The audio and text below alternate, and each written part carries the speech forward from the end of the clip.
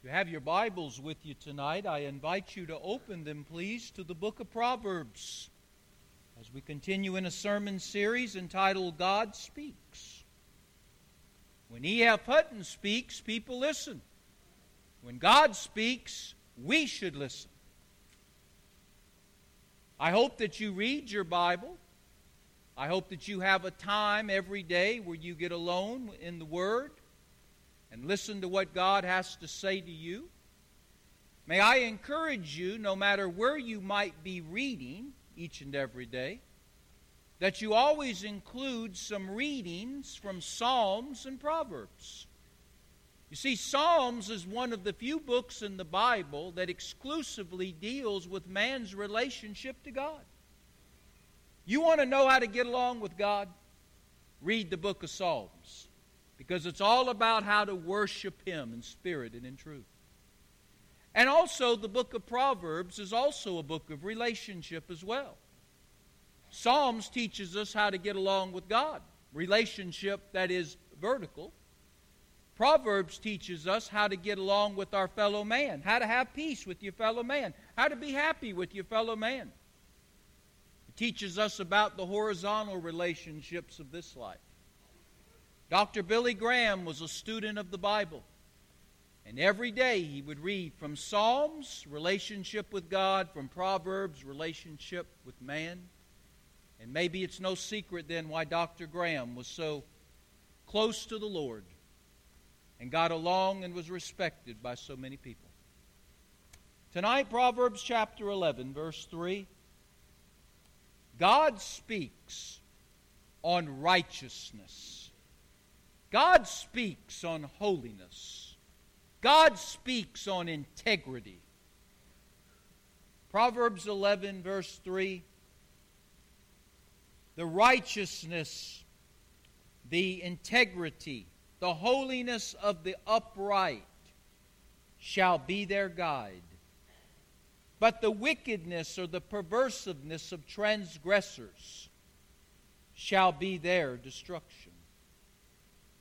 The integrity of the upright shall be their guide to safety.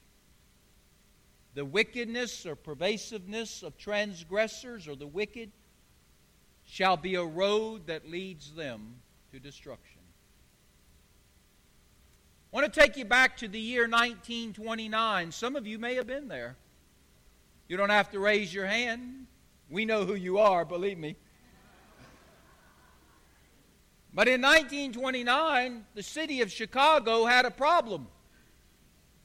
The problem's name was Al Capone. Capone was a gangster. He was a wicked man who was running out of Chicago a bootleg business, selling whiskey. And he was making millions of dollars doing it. He also was in control of all the brothels. He was running prostitution rings out of the Windy City as well. Politicians who got in his way, no problem, he bought them off. Policemen who tried to interfere with his operation, no problem, he bought them off. And if he couldn't buy you off, he'd kill you off. The man had no scruples. He was going to control Chicago, and he was going to do whatever is necessary to keep that control. He was a crime boss. And he operated without any problem. He operated with impunity until a young Treasury agent was assigned to his case. This young Treasury agent who came out of Washington, his name was Eliot Ness. And he took a team of federal agents with him to Chicago. Their task, bust Al Capone and put him in prison for life. Capone heard about Ness coming from Washington. And Capone did what he always did. He offered to buy Ness off. Ness made $2,800 a year. $100 a year in 1929. Capone offered him over $100,000 a year. Wow. Over 50 times his salary. If he would just turn his head and ignore Capone's operations. But Ness could not be bought. He couldn't be bribed by no amount of money. Capone then turned to his second tactic. He tried to murder Eliot Ness. Repeatedly, he sent hitmen after the Treasury agent.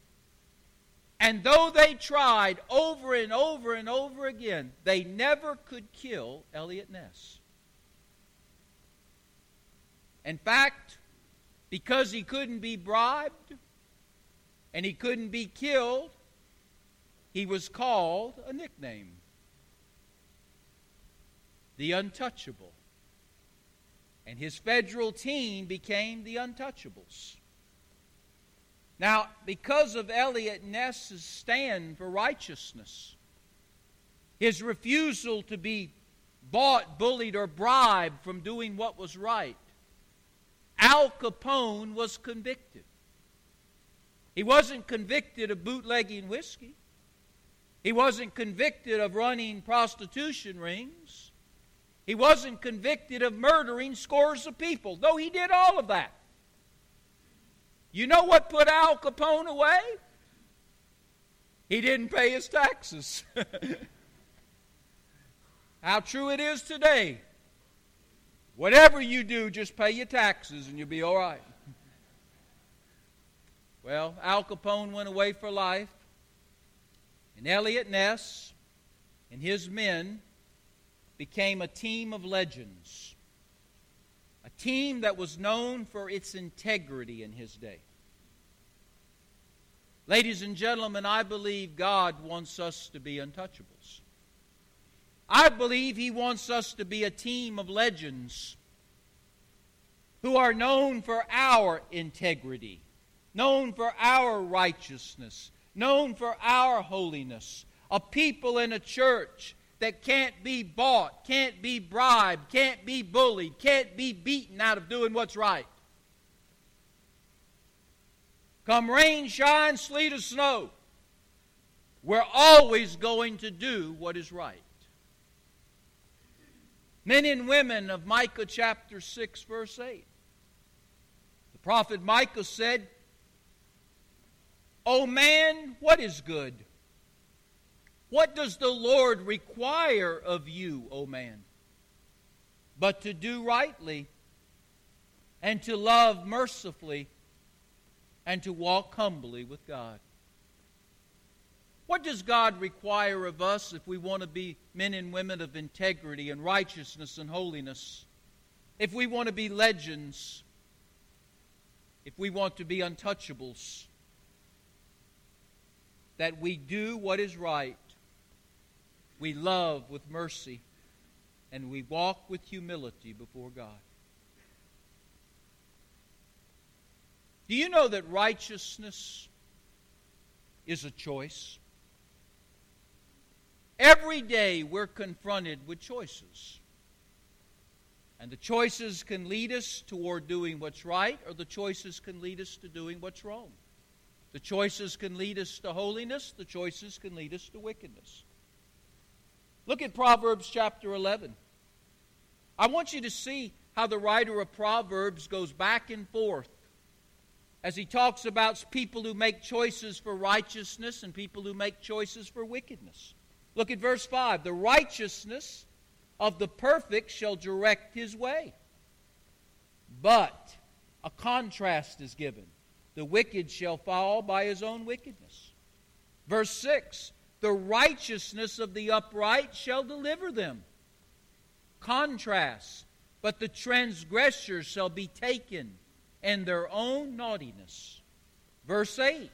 The righteous is delivered out of trouble, and the wicked cometh in his stead. Verse 9. "A hypocrite with his mouth destroys his neighbor, but through knowledge, the knowledge of righteousness, the just shall be delivered. Verse 10, when it goeth well with the righteous, the city rejoices. When the wicked perish, there is shouting. Verse 11, by the blessing of the upright or the righteous, a city is exalted, but it is overthrown by the mouth of the wicked. The writer of Proverbs is giving us a contrast. If you're righteous, this is what will happen. If you're wicked, this is what will happen. But the implication is, as he gives us these contrasts, is that we make the choice. We can make the choice to be righteous. We can make the choice to be men and women of integrity. Or we can make the choice to be wickedness. We can make the choice to be scoundrels, if you will, morally and spiritually. A Barna survey was taken some years ago. And Barna took two groups of people and asked them some questions. Group number one was people who claimed to believe the Bible and to have had a born-again experience. Okay? That's group one. The other group was people who did not claim to believe the Bible in whole or not at all. Okay? They were people who could be religious, they were people who could be secular, but they did not believe in the Bible as authority. They did not believe in the Bible as a fixed standard of truth.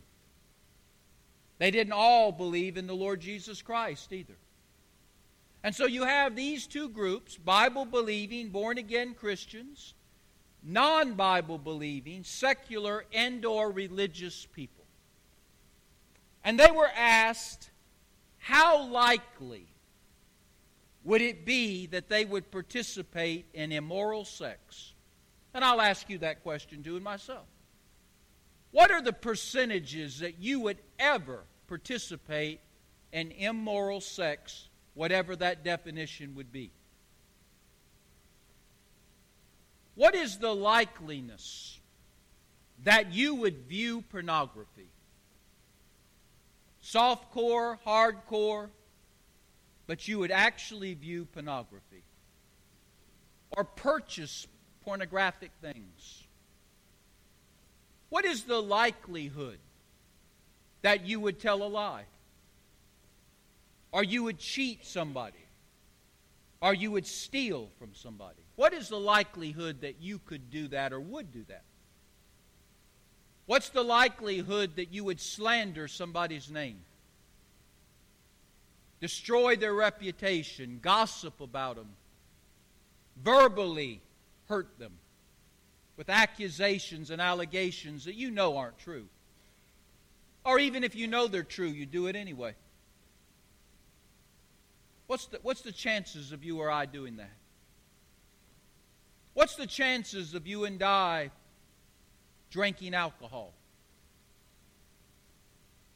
Bellying up to a bar and having a Johnny Walker Red. Popping the top and having a can of beer. Popping the cork on a bottle and drinking a bottle of wine. What's the likelihood that we would engage in alcoholic beverage consumption or even become a drunk? Now those questions were asked to these two groups. The Bible-believing, born-again believer group, the non-Bible-believing, secular religious group. And it's interesting what came back in their answers. 78%, almost 8 out of every 10 of those that would be in the non-Bible believing, secular religious group, 78% of them said the likelihood of them participating in any, some, or all of those activities was likely. 78%.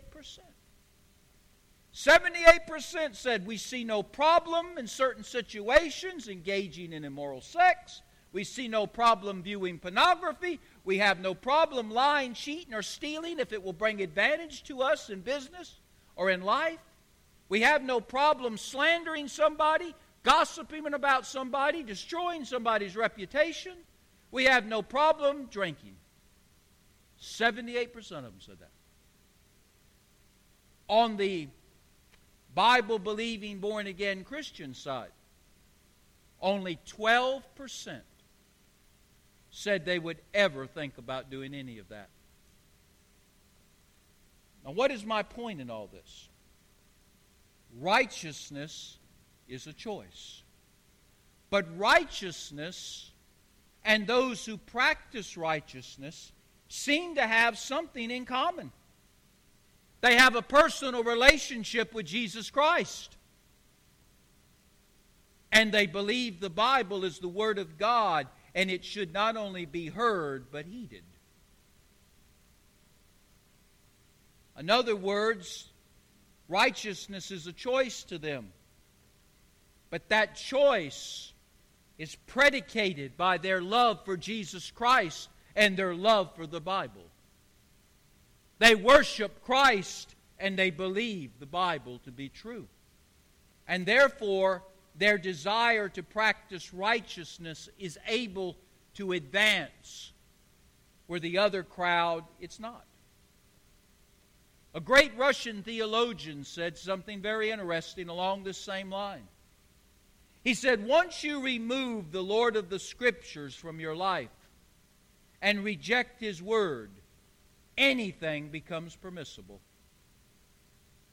And maybe that is the explanation for what we're seeing in our nation. Maybe that's the explanation for what we're seeing in our society. Because as I said this morning, we have refused the light and we're embracing the darkness.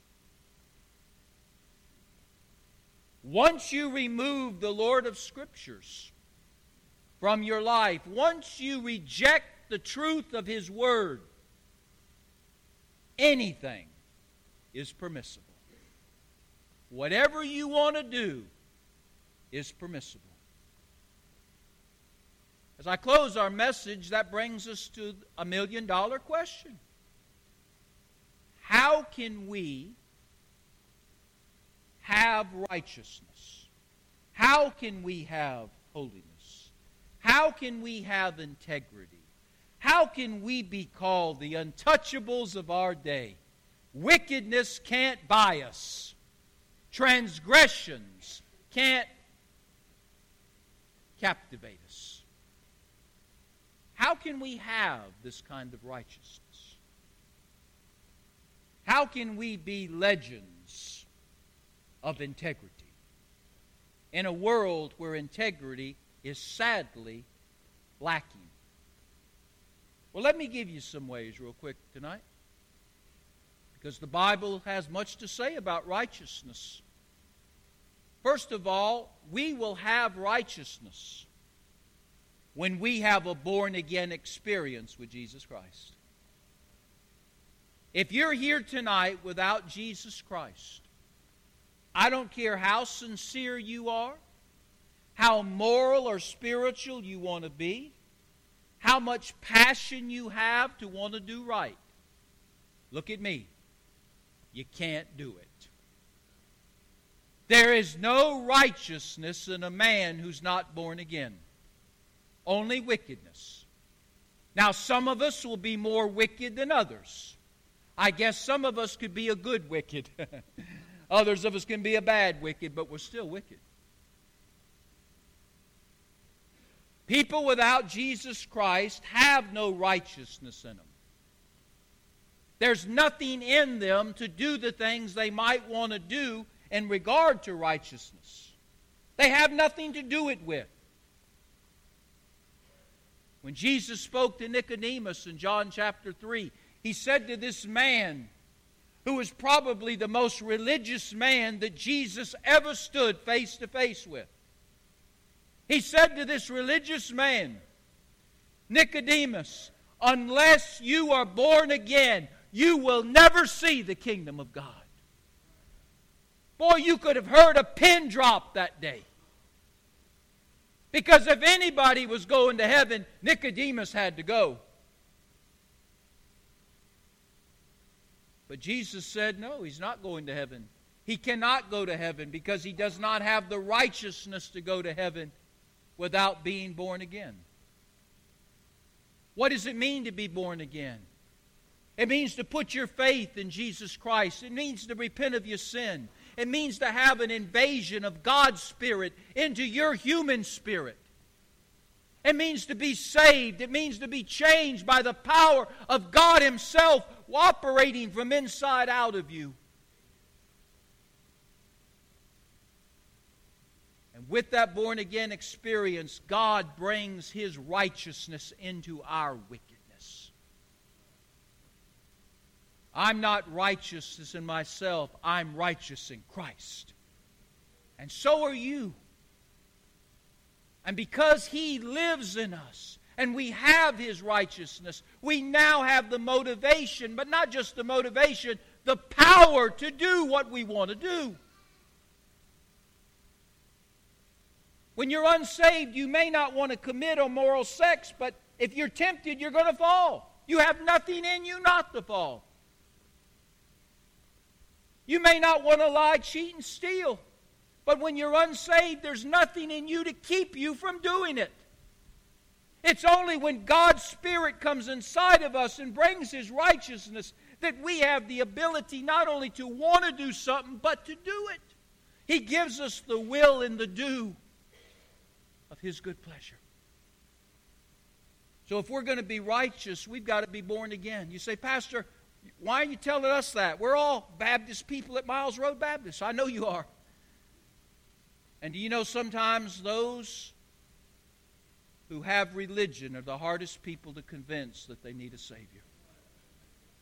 You know, it's easier sometimes to take a drunk in the gutter and bring him to Jesus than to bring a church member sitting in a pew every Sunday.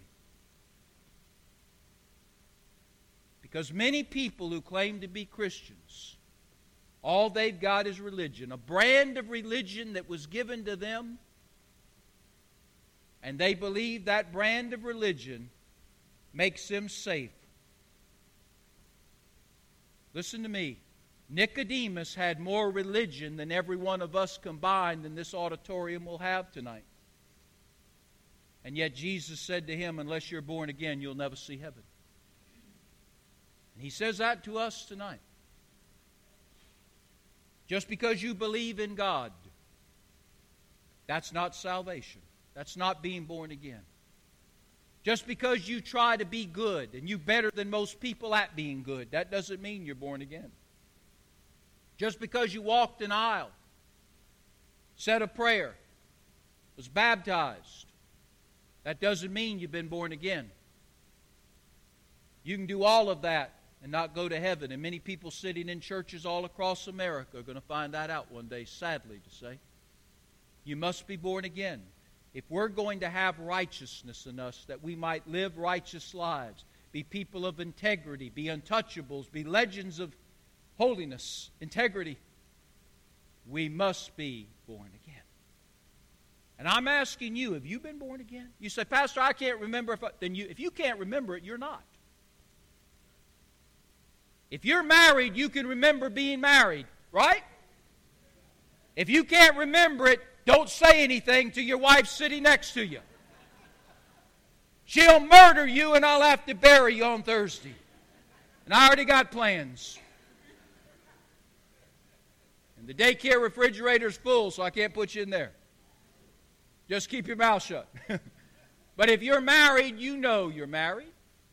You know when you got married. You know who you married. You know all the particulars of it. And if you're born again, you know you're born again. Because you were there and God was there and you remember what took place. And if somebody has to tell it to you, if someone has to prompt your memory, if all you can remember is mumbling a prayer and walking the aisle and being baptized, I'm telling you, you need to be saved. We must be born again. Secondly, if we're going to have this righteousness, we must believe God's Word and behave according to its commands and counsel. We must believe what this book says about integrity and righteousness and holiness. You see, we live in a day of opinions. I have an opinion, you have an opinion, they have an opinion, and all opinions are equal, right? Well, they really are. By the way, opinions are a dime a dozen. You can buy them anywhere. I was in Bilo's yesterday, and you know they had opinions for sale? Had them on sale. Buy one, get one, a BOGO. I'm just kidding you. Some of you are going to walk out and say, I didn't see that.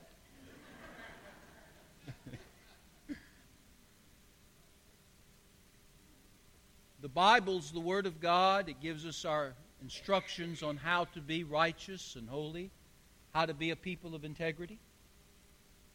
And when God says yes, help yourself, that's what we need to do. And when God says no, don't go there, that's what we need to do. Righteousness doesn't have to be guessed. It doesn't have to be an opinion. God clearly states what's righteous in the book. He clearly states what's holy in the book. He clearly instructs us on how we're to walk with integrity in a world that has none. It really doesn't matter what I say or Sam says or anybody else says. What matters is what does God say. What does God say about immorality? What does God say about a foul mouth? What does God say about lying, cheating, and stealing? What does God say about abortion? What does God say about pornography? What does God say about gambling? What does God say about all of these social and moral issues that we're facing? It's all in the Bible, ladies and gentlemen. And if we're going to be a people of righteousness, we need to have a born-again experience. We need to be changed from the inside out by the power of a living God. We need to also have an understanding of the Bible. We need to read it and we need to heed it. We need to believe it. We need to practice it.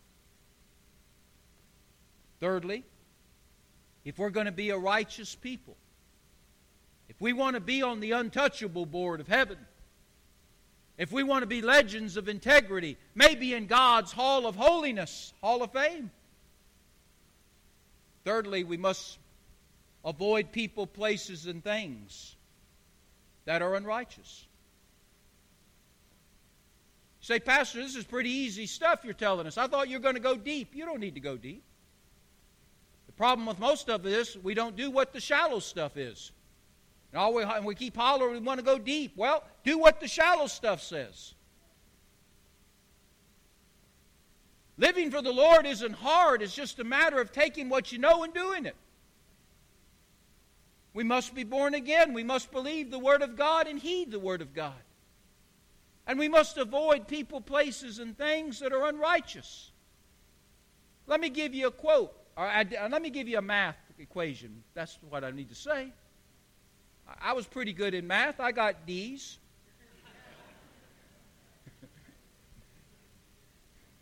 Righteousness plus unrighteousness equals unrighteousness. Did you get your pastor? Pastor, if I just get that boy, he's not very much right now, but if I just love him, I'll turn him around. I'll make his bad good. No, you won't. He'll make your good bad. When you take righteousness and add unrighteousness to it, you will get unrighteousness. That's why the Bible has much to say about avoiding people, places, and things that are unholy, ungodly, unrighteous. Because if you play with such fire, you are going to get burnt. If you play with a bunch of skunks, you're going to stink like them. You lay in a bed of lice and you're going to get the lice on you. That's the way it is. And some of us think that we are going to beat the odds and somehow change that boy, change that girl, change that friend, change that place, change that thing. And what we find out is we don't change them at all. They change us. So if you want to be righteous, you got to pick your people you're going to hang around with. That might mean saying goodbye to some of them. It might be saying adios to some places you like to go. Farewell to some things you like to do, because those things are counterproductive to you living the life of righteousness that you want to live.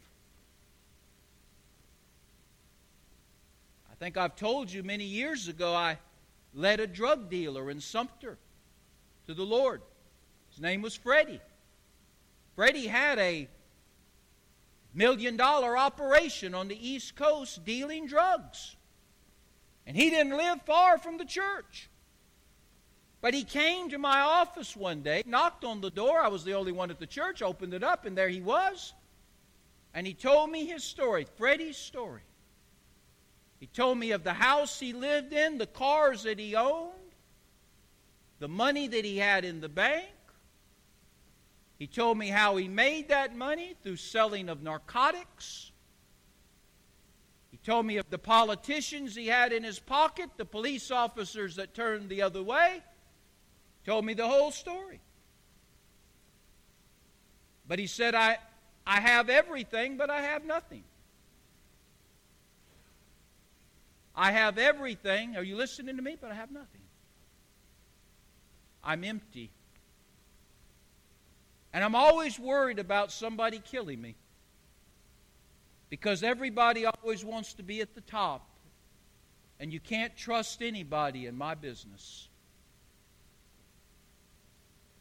Long story short, Freddie gave his life to Jesus in my office.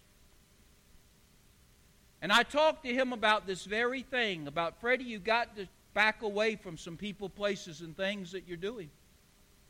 If you're serious about this salvation and wanting to live for Jesus, you've got to walk away from some stuff. Now, he wasn't educated. He's street smart. And I remember what he said to me. He said, Pastor, I know exactly what you're saying. New playground, new playmates. And that's what God's saying to us. If we want to live a righteous life, we might need to pick out some new playgrounds and some new playmates. Because the old playmates and the old playgrounds are just going to pull us down. And then lastly, we're talking about righteousness. Being untouchables, being legends of integrity, shining stars in a world of darkness. We must be born again. We must believe the Bible. And we must practice the doctrines of the Bible, the counsel, commands of the Scriptures. We must avoid certain people, places, and things because they will have a downward pull on us. And then lastly, as I close, we must learn how to resist temptation. Because life is full of temptations. Would you agree with that? There is no temptation that will ever come against us that's not common to all men. But in every temptation, God is faithful. He will provide a way to escape. He will provide a way to engage. He will provide a way to endure unto victory. We must learn how to resist temptation because it's out there. Remember when Jesus was confronted by Satan in the wilderness? By the way, those of you who are going to Israel next year with us, you're going to be able to see the wilderness area where Jesus and Satan had their confrontation. We don't know exactly where it was at, but you'll get to see the wilderness area and how bleak and how arid and how deserty it is. But anyway, remember Satan came and he tempted Jesus, did he not? He said, Jesus, you have basic needs. God's not meeting your needs, Jesus. You have to meet them. You need to act independent of God, Jesus. You're tired. You're hungry. You're thirsty. Why don't you act on your own accord? Why don't you turn these stones into bread? Why don't you produce water out of the ground? Why don't you do that? God isn't going to help you, but you can do it yourself. Why don't you do that? And what did Jesus do? He refused to act independent of God. My God will take care of me. My God shall meet all of my needs according to His riches and glory. I'll wait on Him. He resisted fleshy pleasure by waiting on God and trusting God to take care of his needs.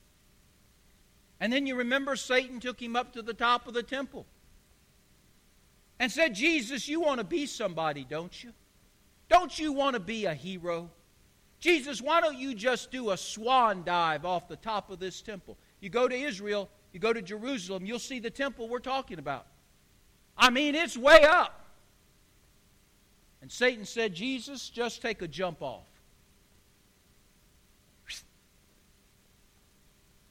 Because the Scriptures say if you do that, the angels will catch you. That's not exactly what the Scriptures say. The devil twists the Scriptures. But Jesus declined. For he knew that in his Father's time, the Father would reveal to him who he was. He didn't need the applause of people as he jumped off the temple. One day he would have the worship of people, as we see in Revelation 4 and 5. And then remember, Satan said, Jesus, I'll give you this world. And he showed him all the capitals of the world in a vision. And said, Jesus, you don't have to wait on these things. I'll give them to you. Just fall down and worship me, and I'm the God of this world, and I'll give it to you. You can have the crown without the cross. Aren't you glad Jesus said no? It'll all be mine one day anyway. I'm going to the cross, then I'll get my crown. And it will not be a temporary crown. It will not be a Stephanos crown. It'll be a diadem. I will be a king forever. And each time Jesus rebuked Satan's temptations for pleasure and pride and propaganda, what did he use against the devil? Help me out. Scripture. He re-quoted the Word of God back at Satan. And the Word of God is powerful as a two-edged sword. And that sword struck Satan 3 times and he fled. Ladies and gentlemen, when temptation comes against us, we need to know the Word of God. And bring the Word of God against the one who is tempting us. Does that make sense to you? But the problem is we don't know the Word of God to bring it back against him. We're a swordless soldier. That's not a good place. That's not a good position to be in when you're fighting a battle. You got to have a weapon. The weapon is the sword. Pastor, I want to be righteous.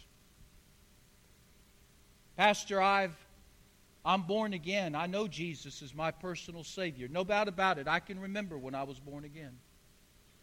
And Pastor, I believe the Bible, and I try to live the Bible to the best of my ability. It's not just an intellectual book that I fill my head with. It's a book that I try to fill my life with. As I read the Bible, I want people to read me and see I'm the real deal. Pastor, I'm trying to avoid people, places, and things. I really am trying.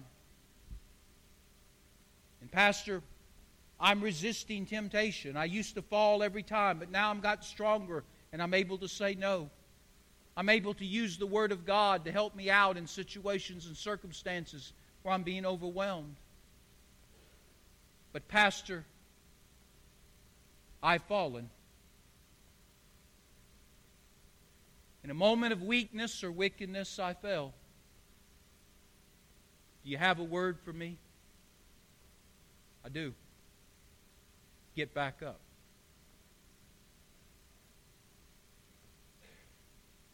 Success is not measured by how many times we fall. Success is measured by how many times we get up. Walter Payton is considered one of the greatest running backs the NFL has ever produced. He played for the Chicago Bears. In his career, he ran for 15,800 yards. That's a lot. Every time he touched the football, he gained 4.5 yards. Every time the man was handed the football, the pigskin, he was good for 4.5 yards. Now you can do the math. 15,800 yards in his career. Every time he touched the ball, he gained about 4.5 yards. That means he got knocked down over 3,400 times. He was given the ball, gained 4.5 yards, bomb, knocked down. Got back up, next play, handed the ball, gained another 4.5 yards, boom, knocked down, got back up. You understanding what I'm saying to you? Greatness in the NFL is how many times you get back up. Greatness in life is how many times you get back up.